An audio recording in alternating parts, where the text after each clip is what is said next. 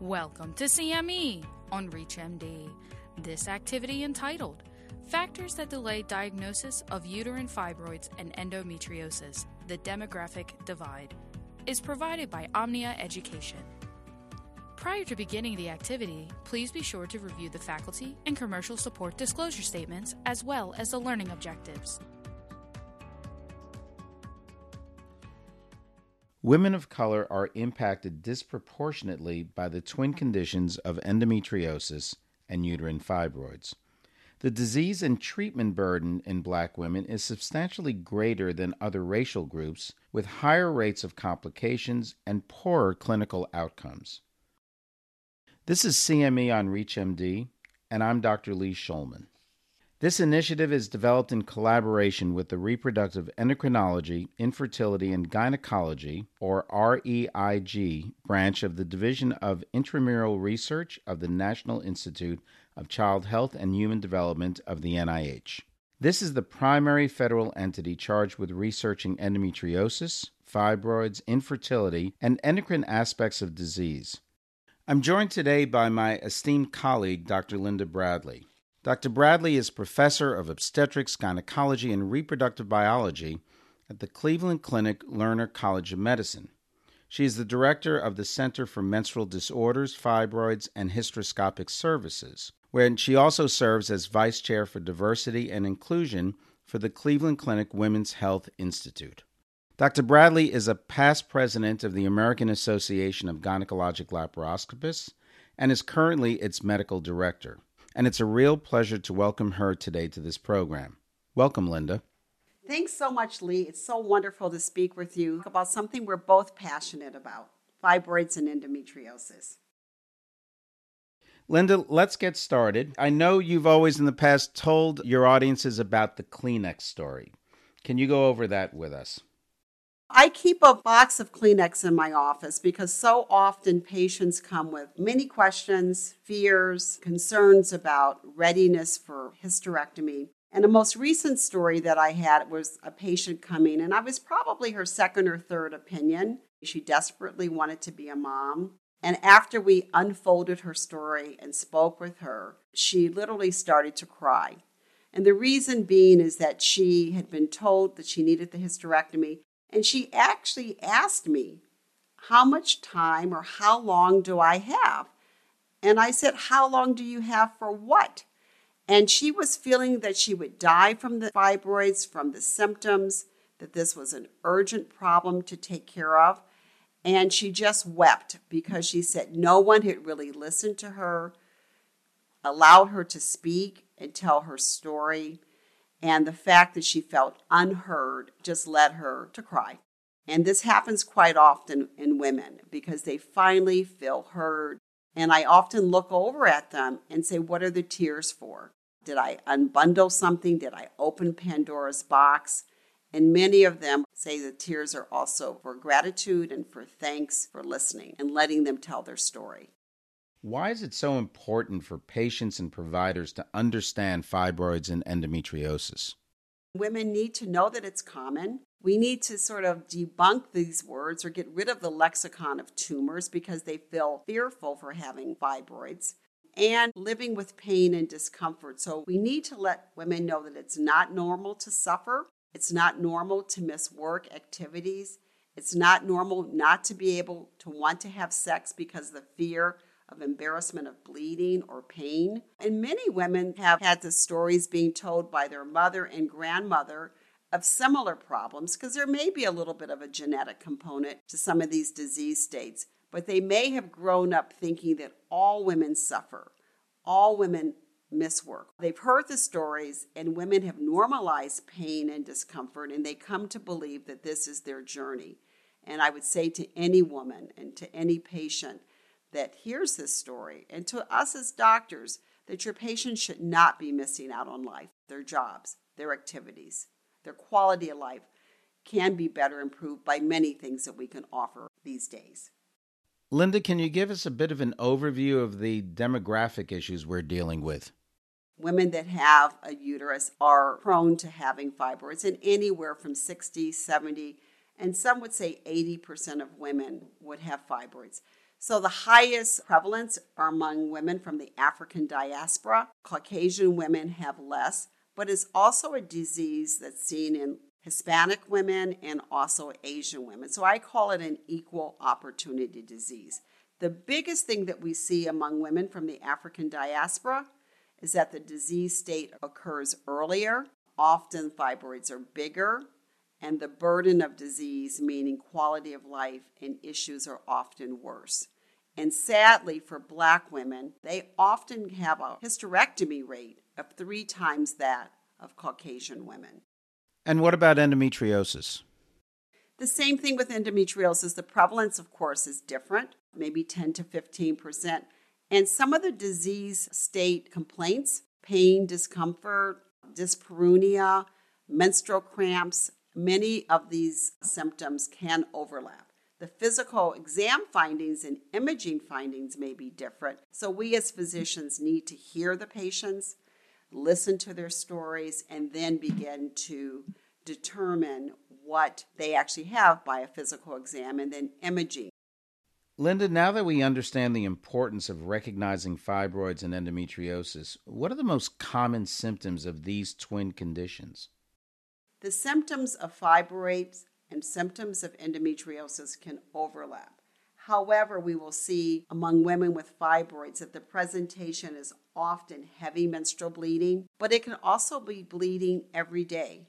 It could be gushing, clots, subsequent anemia. The pattern of bleeding can be quite variable. And sometimes we call to the emergency room for urinary retention, urgency, constipation, tenesmus, straining, hemorrhoids. But there's the bulk symptoms, the cosmetic symptoms, the potential infertility symptoms. So we have to look at everything. It's not just a single disease complaint. For endometriosis, on the other hand, we can see more pain, cramping, pain with intercourse, sometimes constipation, sometimes hematuria, depending on if there's bladder invasion, blood in the stools. Rarely, we might see endometriosis in different organ systems. It's not common, but we might see hemoptysis. We might see blood coming from the belly button. On physical exam, we might feel a rock-hard pelvis. We may see endometriosis with nodules of sort of purple-black discoloration in the vagina. The history, again, in that physical exam really will help us to determine what that patient may have.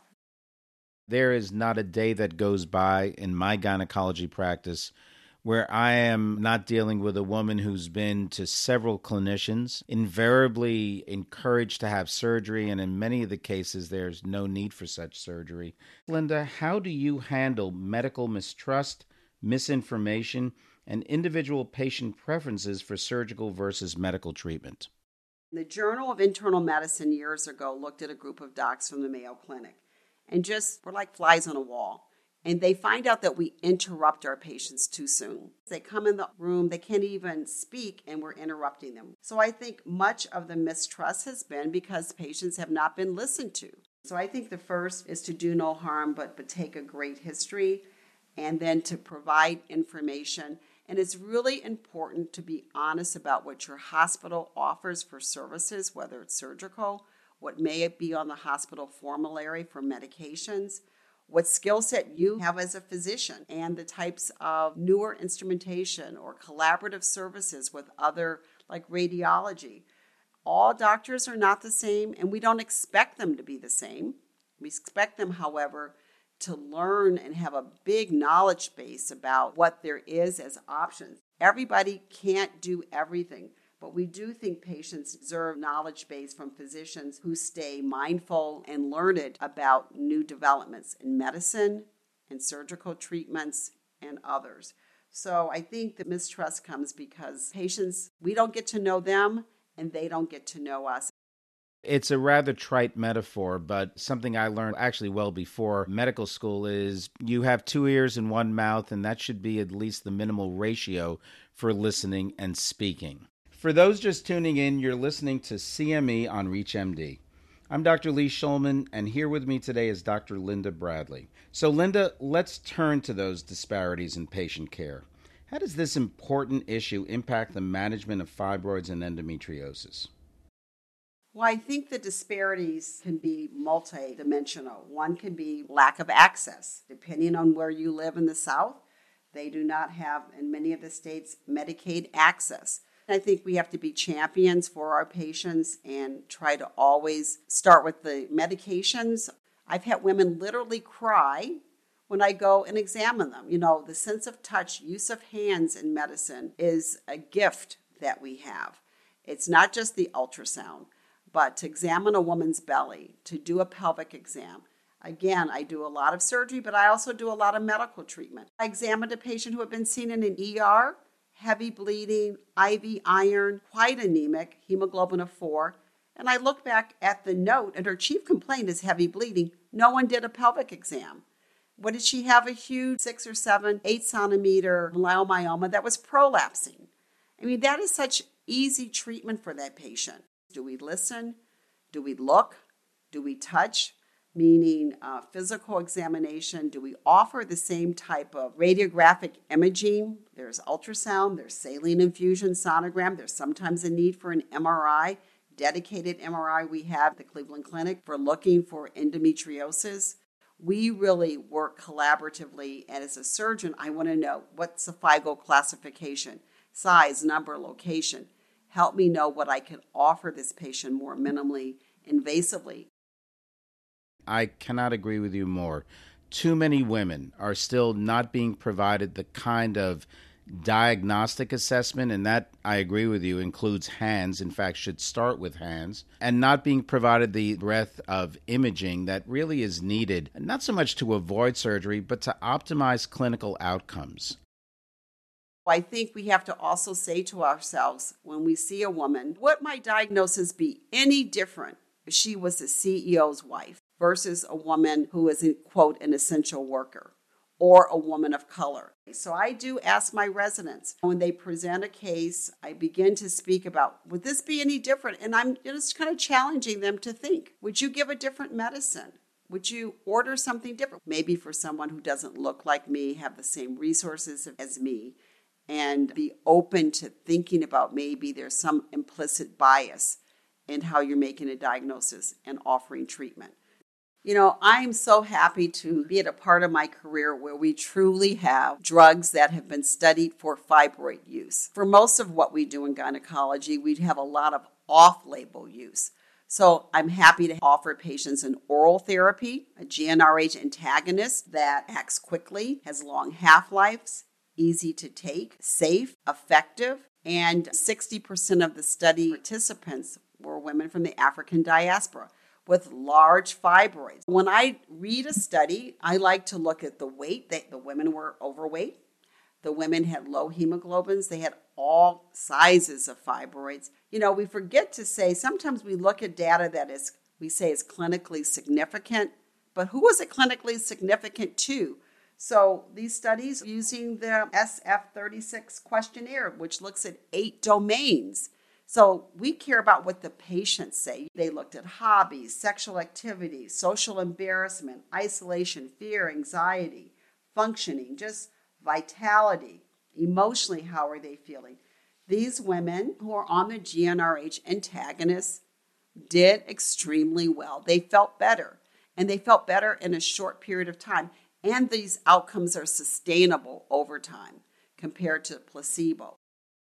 Linda, what's your one take-home message for our listeners? You know, we learn a lot in life, so I say now, when you know better, you do better. And that's a quote by one of my favorite poets, Maya Angelou. To summarize, that's listening, offering options, and staying true to understanding the patient's story. For so many of our colleagues who really have not kept up to date, the evaluation and the care for women with endometriosis and fibroids has undergone an incredible change. And it really behooves all of us to stay on top of this, especially as our technology is now providing us with better interventions. And hopefully those better interventions will get to all women, regardless of what community they come from. I want to thank our audience for listening in, and thank you, Linda. It was great speaking with you today. It's my pleasure. Thank you.